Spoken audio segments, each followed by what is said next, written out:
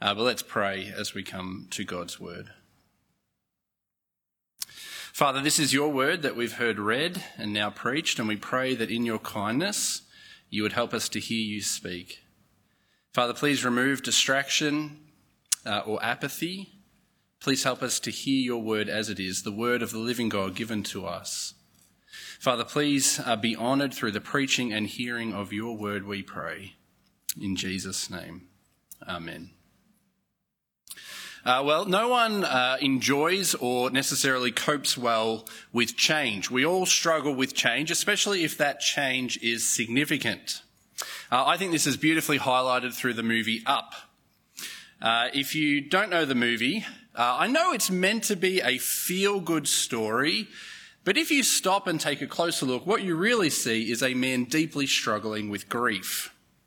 If you don't know, it's about Carl, an elderly man. He's lost his wife, and he spends the whole movie trying to fulfill a dream they shared but never realised, which really is to distract him from how profound his grief really is.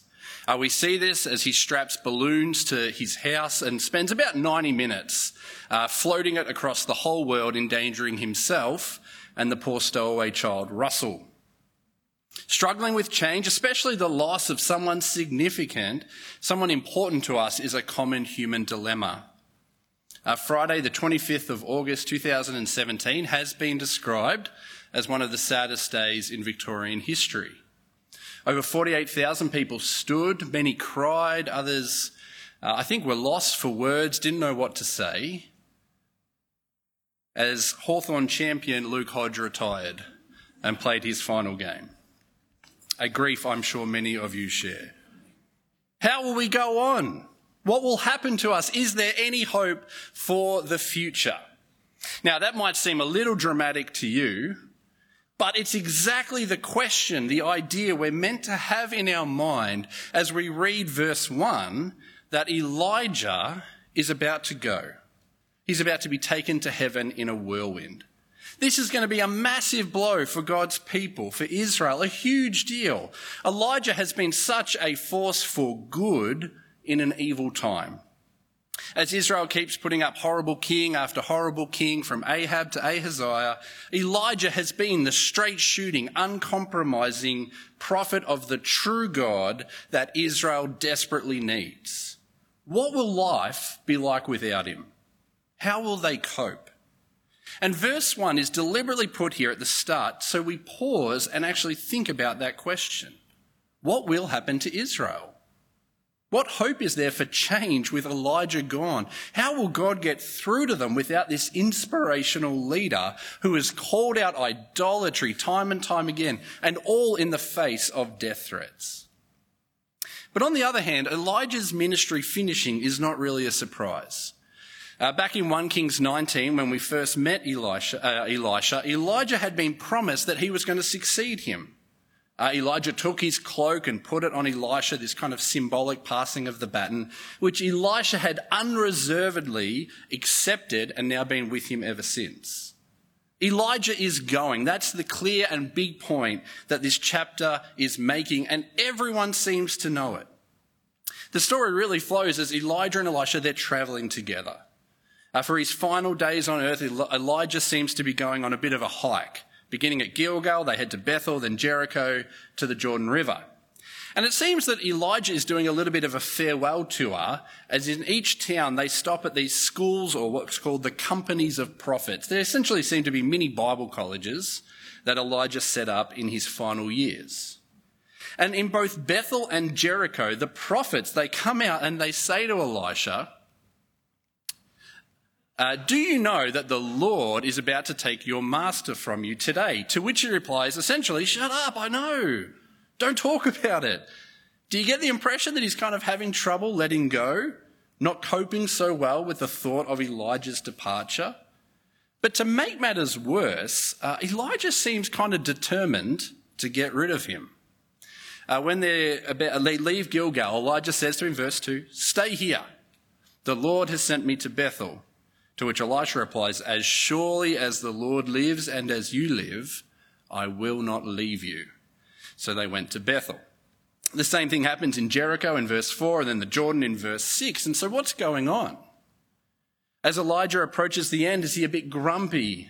Bit of a senile old man, or is this maybe a little bit, he's just over it, and Elisha's kind of got that classic clinging younger sibling thing going on? Or perhaps, is Elijah trying to delay the inevitable? And this could be the case because back in 1 Kings 19, we're told that Elisha's ministry is going to have a particular focus on judgment. Listen to what God said. Anoint Elisha, son of Shaphat from Abel Meholah, and to succeed you as prophet. Jehu will put to death any who escape the sword of Hazael, and Elisha will put to death any who escape the sword of Jehu.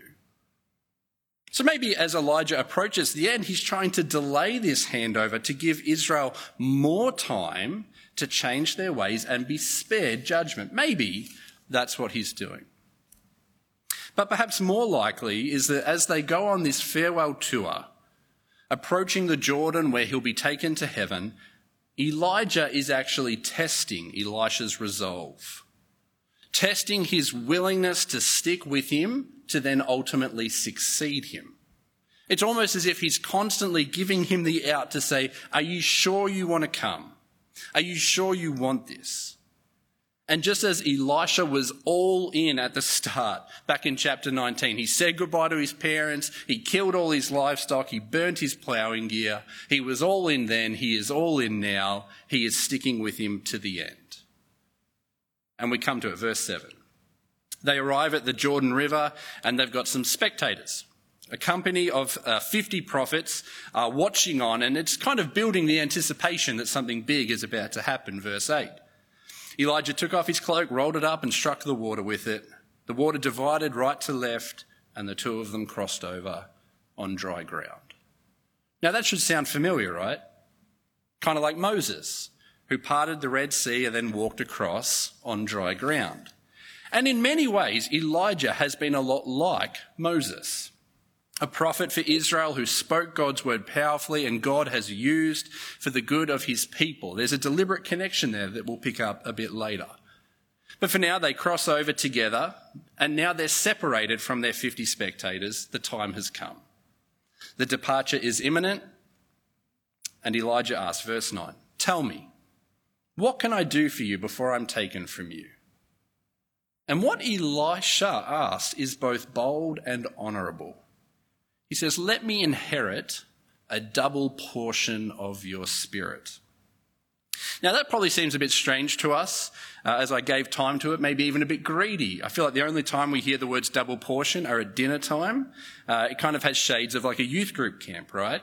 But the language is actually of inheritance.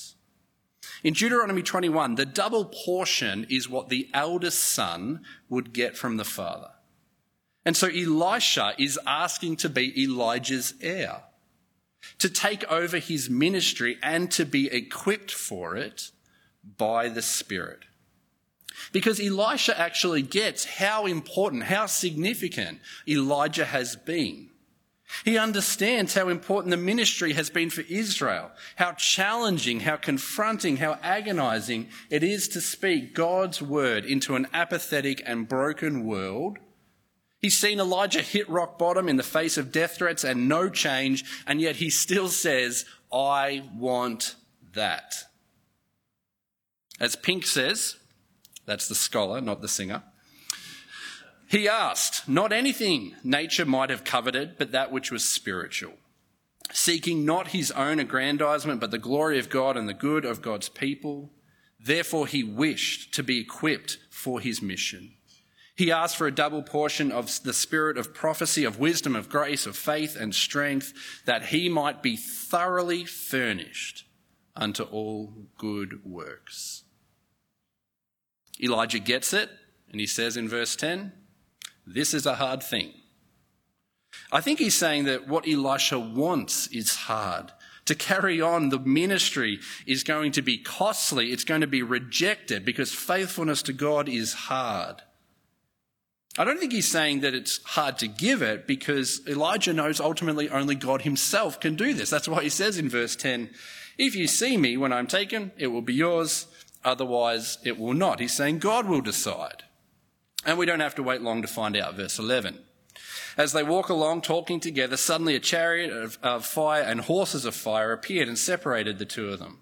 And Elijah went up to heaven in a whirlwind. Now, if you're realizing in this moment that Elijah is not taken to heaven in a flaming chariot, that's good, because there's a lot of confusion that that's what happened, but he didn't. It was a whirlwind. That's what the Bible tells us. But the point here is that he's gone. Just one of the two people in the whole Bible that have the privilege of being spared death. And I think at this moment we want to pause, right? And we want to ask, why the chariot? Why are the horses on fire? Why a whirlwind? Are they angels? Why didn't Elijah have to die when Moses, Joshua, Isaiah, they all had to? And while these might be legitimate questions to think about, the focus is clearly on something bigger as the story moves on. What will Elijah's absence mean for Israel? How will they cope? And we see what a big deal it is there in verse 12. In Elisha's response, he cries out, my father, the chariots and horsemen of Israel. And Elisha saw him no more, and he took hold of his garment and tore it in two. Now, it may seem that Elisha is just narrating what he sees. But when he says the chariots and horsemen of Israel, he's actually describing Elijah. The prophets who bring God's word to the people are the nation's spiritual defense. This prophet speaking God's word is their greatest and most important army. We know this because Elisha, when he dies in 2 Kings 13, he's described exactly the same way. And he's going. Israel is losing their chief prophet, who has continually and boldly spoken the truth of God's word for the good of God's people, and now he's gone. And Elisha laments this reality as he tears his garments, which leads us to the critical question of this whole passage. Elijah is gone. And what will this mean? Or what Elisha asks in verse 14. Now he's at the Jordan by himself. He took his cloak that had fallen from Elijah. He struck the water. And he said, where now is the Lord, the God of Elijah? When he struck the water, it divided right to the left, and he crossed over. Where now is the Lord? Where is the God of Elijah? Well, the answer couldn't be clearer, right? He's with Elisha. This is confirmed with the 50 men who have kind of creepily just been waiting there this whole time, just awkwardly waiting and hoping.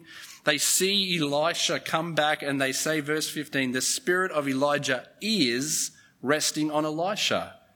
And they went to meet him and they bowed to the ground before him.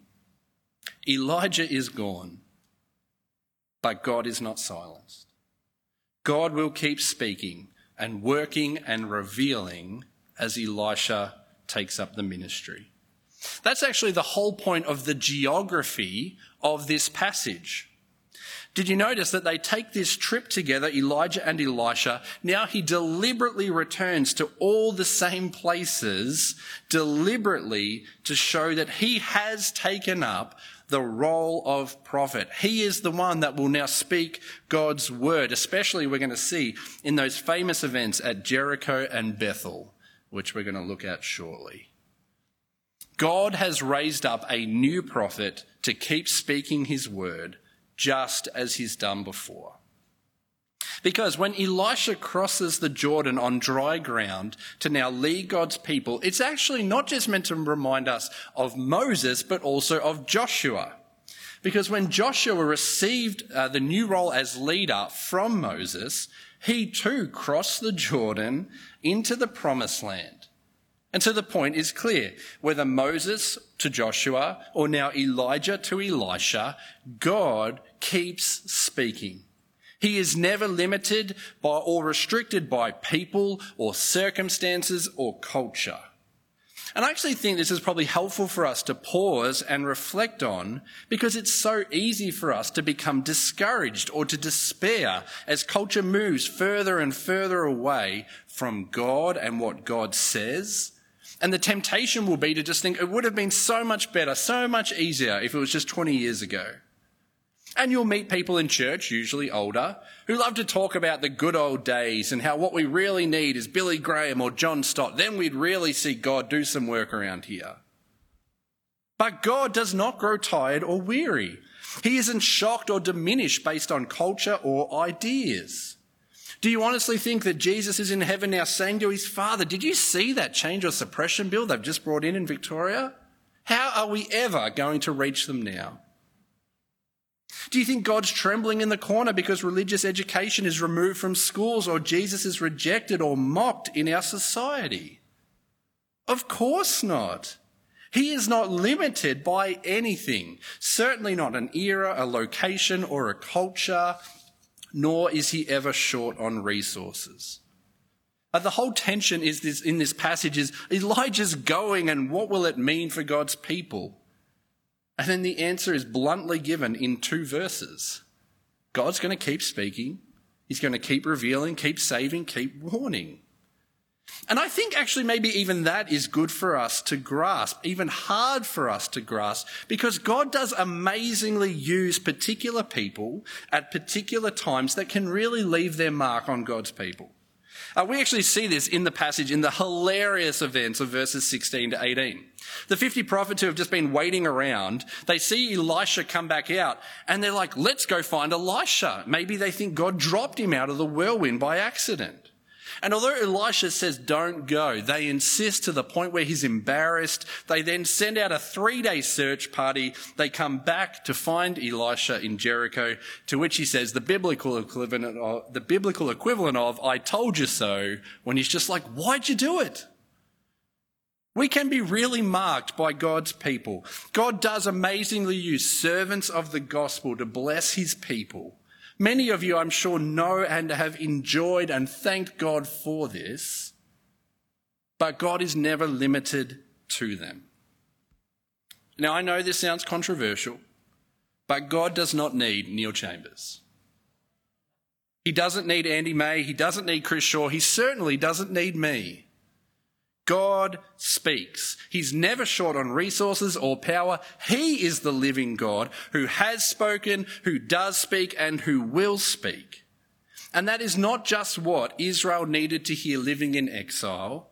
It's what we need to hear too. Because as Elijah ascends into heaven in the whirlwind, he actually strangely appears again in the final verse of the Old Testament.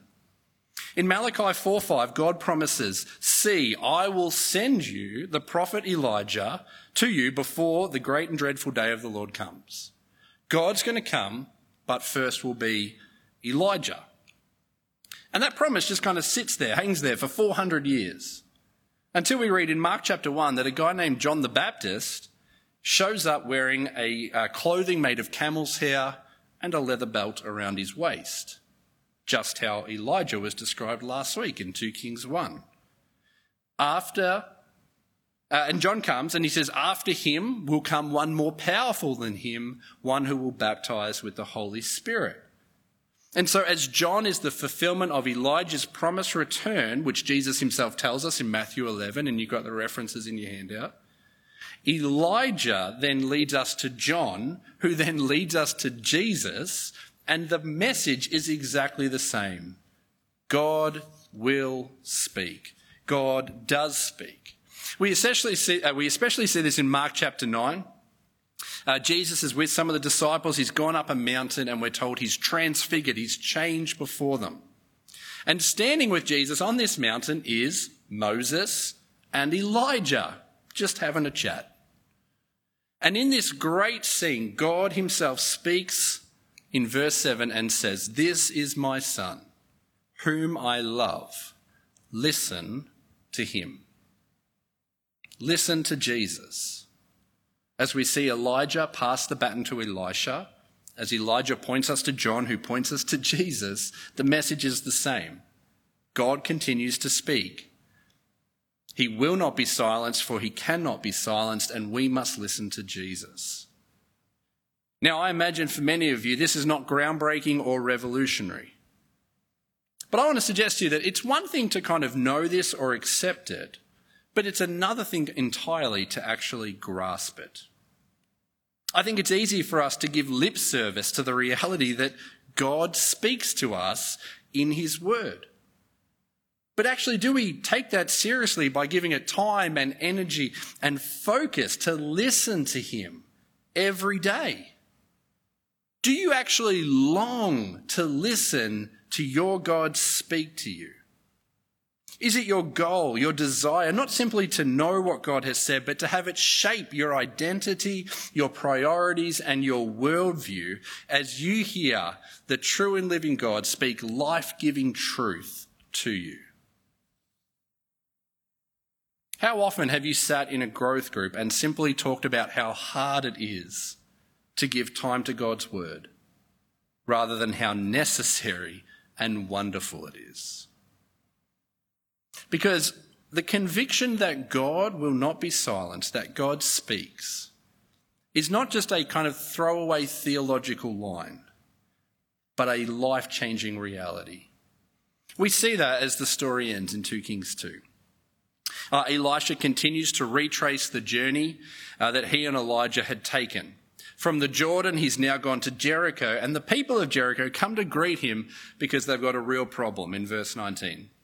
The people of the city said to Elisha, "Look, our Lord, the town is well situated, as you can see, but the water is bad and the land is unproductive." As you can see on the screen, the translation that the land is unproductive is a little vague. More literally, the water is causing miscarriages. It's not bad water, it's lethal water. And although that might sound a little strange to us, it's not random, but takes us back to what has happened in Jericho already. When Joshua captured Jericho in Joshua 6, he said this, "Cursed before the Lord is the one who undertakes to rebuild this city Jericho. At the cost of his firstborn son, he will lay its foundations. At the cost of his youngest, he will set up its gates."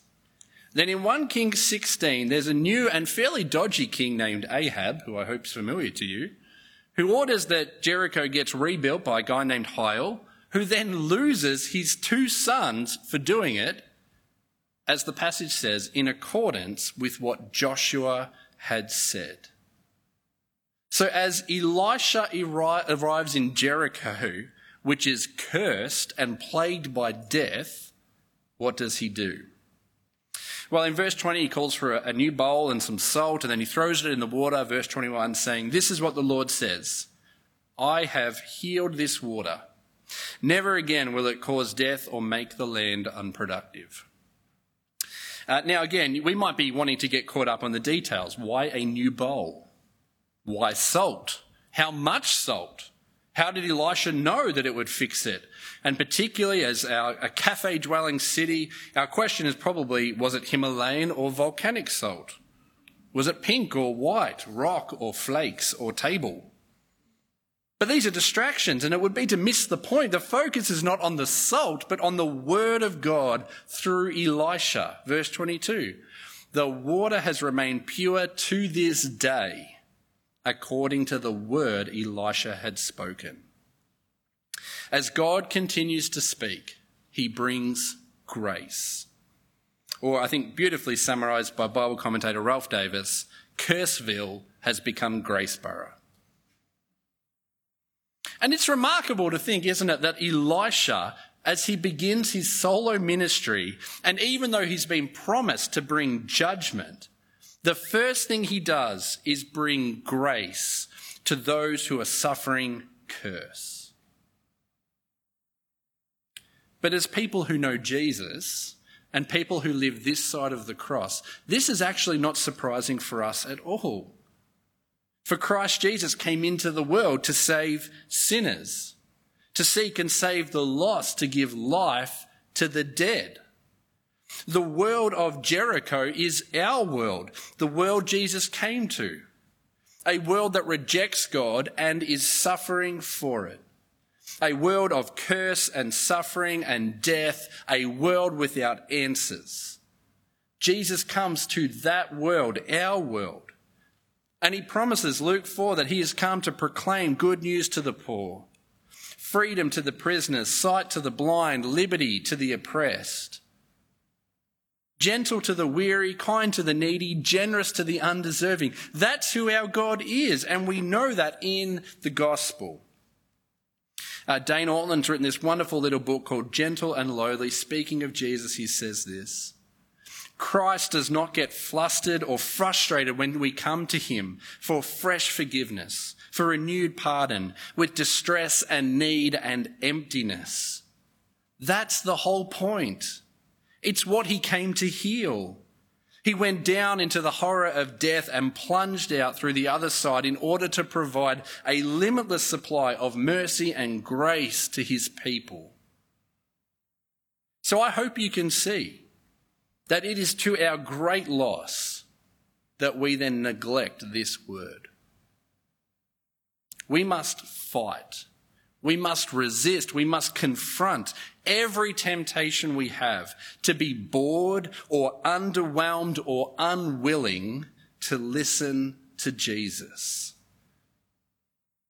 And we need to see that actually refusing to listen to Jesus is not just rejecting nourishment for our souls, but something God himself takes very seriously. And we see that in the final scene of 2 Kings 2 of Elisha and the boys. Let me read it for you again. From there, Elisha went up to Bethel. As he was walking along the road, some boys came out of town and jeered at him. "Get out of here, Baldy," they said. "Get out of here, Baldy." He turned around, looked at them and called down a curse in the name of the Lord. Then 2 of the bears came out of the woods and mauled 42 of the boys. And he went on to Carmel and from there returned to Samaria. Now, before we get into the details, I just want to know, what do you do with this?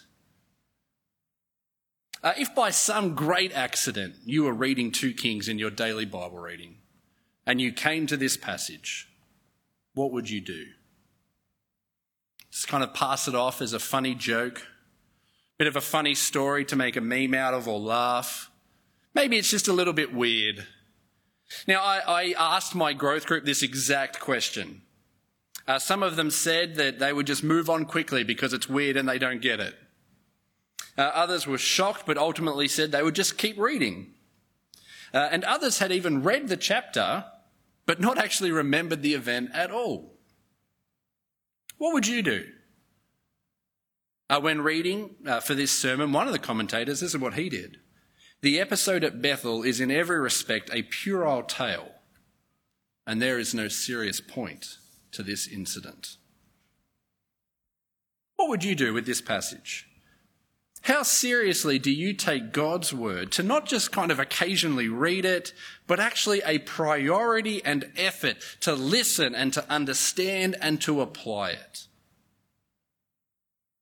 So let's look at the details of this surprising, even shocking story.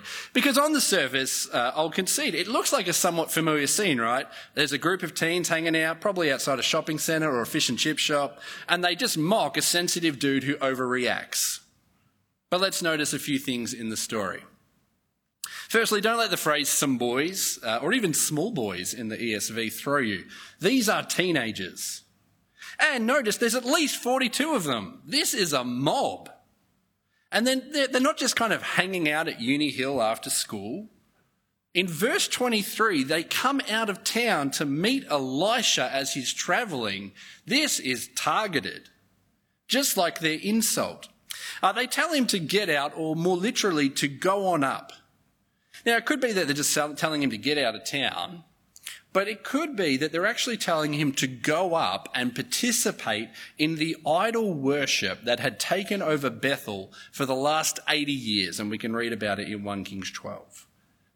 So it could be they're just telling him to get out of town, or they're telling him to get out to conform to their idol worship, especially because they don't think he's a real prophet. Now, by calling him Baldy, they're not just kind of teasing him or being insensitive. This too is actually targeted, especially because almost everyone seems to think that as Elisha travelled, he would have had his head covered. You may recall last week, as Chris helpfully pointed out, that Elijah, well, he's known as Mr. Hairy. And this mob of teenagers, they deliberately come out to meet Elisha to say, there's no place for you here in Bethel because you're no hairy Elijah anyway. You are not a real prophet that speaks the word of God, so get out. Go on up. They deliberately reject his authority to speak God's word, which makes sense of why the bears come out as Elisha curses them in the name of the Lord. These are covenant bears. Listen to what God had promised Israel in Leviticus 26. If you remain hostile toward me and refuse to listen to me, verse 22, I will send wild animals against you, and they will rob you of your children, destroy your cattle, and make you so few in number that your roads will be deserted.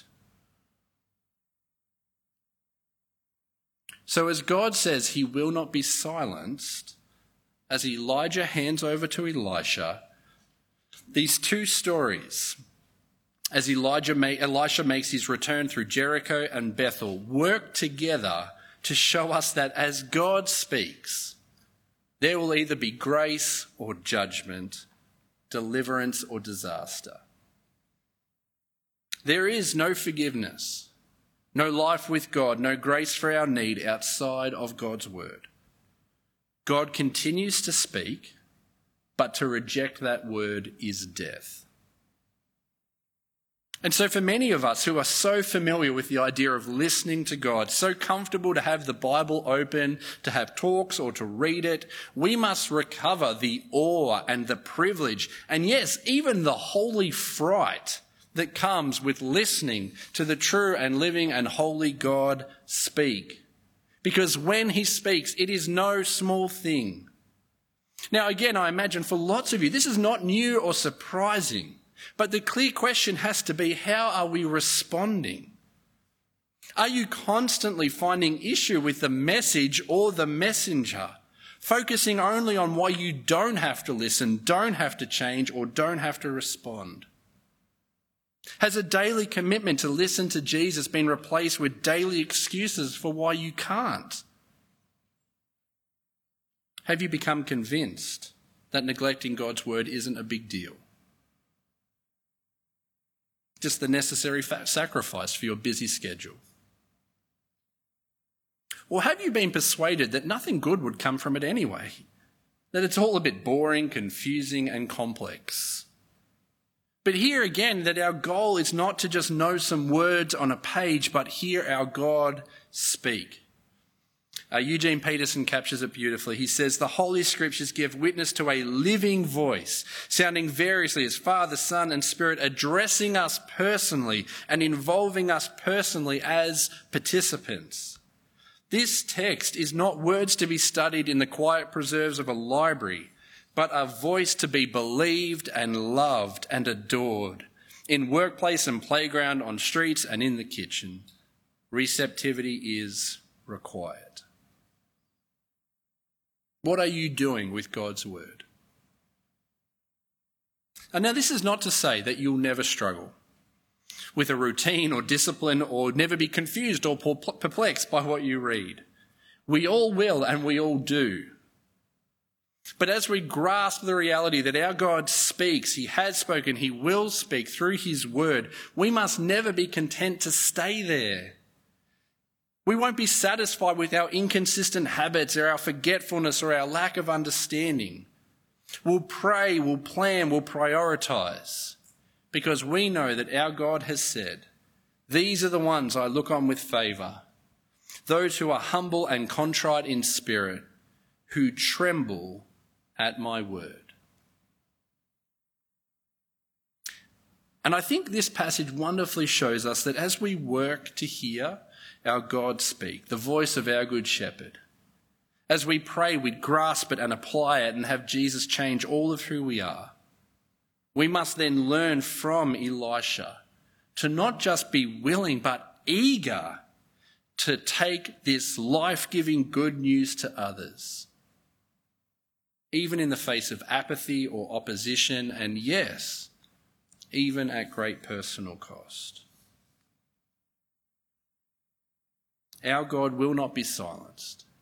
He speaks, and he speaks words of grace, words of life, of love, of meaning and hope, of rescue to a broken and needy world, our world. So let's be those that long to listen, to grasp what our God is saying, but then to be grasped by it, that we will then speak it to a wanting world. Let's pray. Father, we thank you that you are the God who speaks to us, and in Jesus you have spoken life-giving truth that we need. Please teach us tonight to say with the psalmist, "Oh, how I love your word, and I meditate on it all day long." Confront us now, we pray, of our bad habits and attitudes. Make it our joy to listen to you. And please so change us by that word as we listen, that we'd not just have zeal but courage to speak it for the good of those around us, for our own good, the salvation of many, and for the glory of your Son. For we ask these things in his name. Amen.